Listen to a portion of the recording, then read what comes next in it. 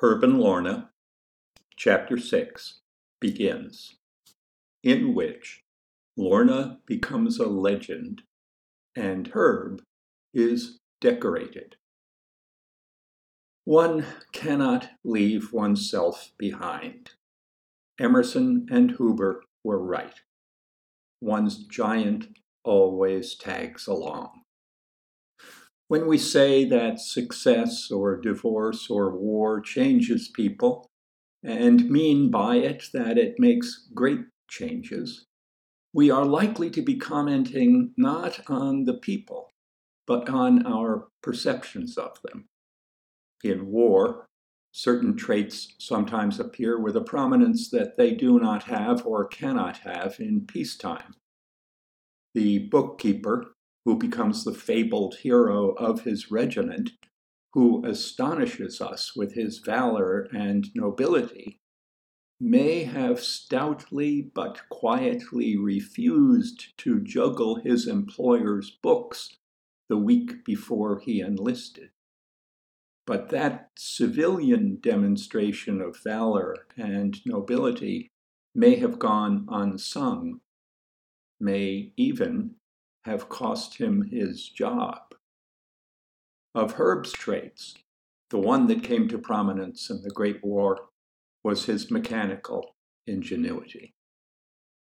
Training in the muddy woods of North Carolina, Herb learned to fire a rifle and jump into a trench and breathe through a gas mask and throw a grenade and thrust a bayonet through a stuffed sack. He worried about his mother, and he dreamed about Lorna, and he was drawn with all the foolhardiness of a piper toward the schemes that flourished in the camp. He was ever wary, though, of doing a foolish piper thing, and his wariness kept him out of lotteries and pyramid plans and, most of the time, whorehouses.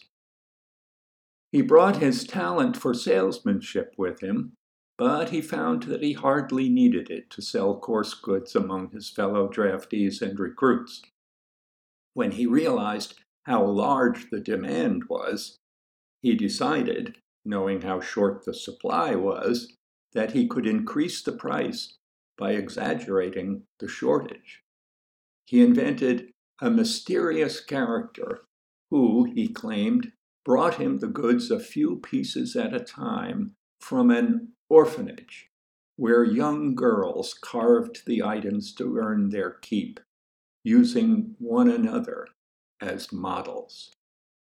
To provide the unlikely detail that lends verisimilitude to a lie, he gave the man a mutilated right hand. When he had time to kill, he often killed it, as he always had, by tinkering.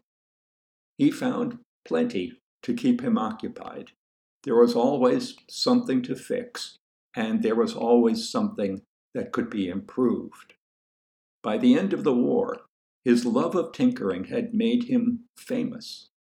He was known among the doughboys as that guy from Boston who found a way to fix the handle on the mess kit cup.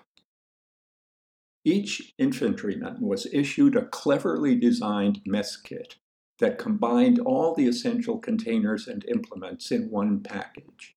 In fact, it became its own package, the pan mating with the plate like the two halves of a clamshell, and the handle of the pan rotating to hold the two together.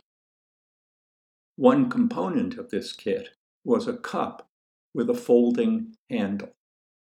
This coffee cup showed how ill-prepared America had been for war.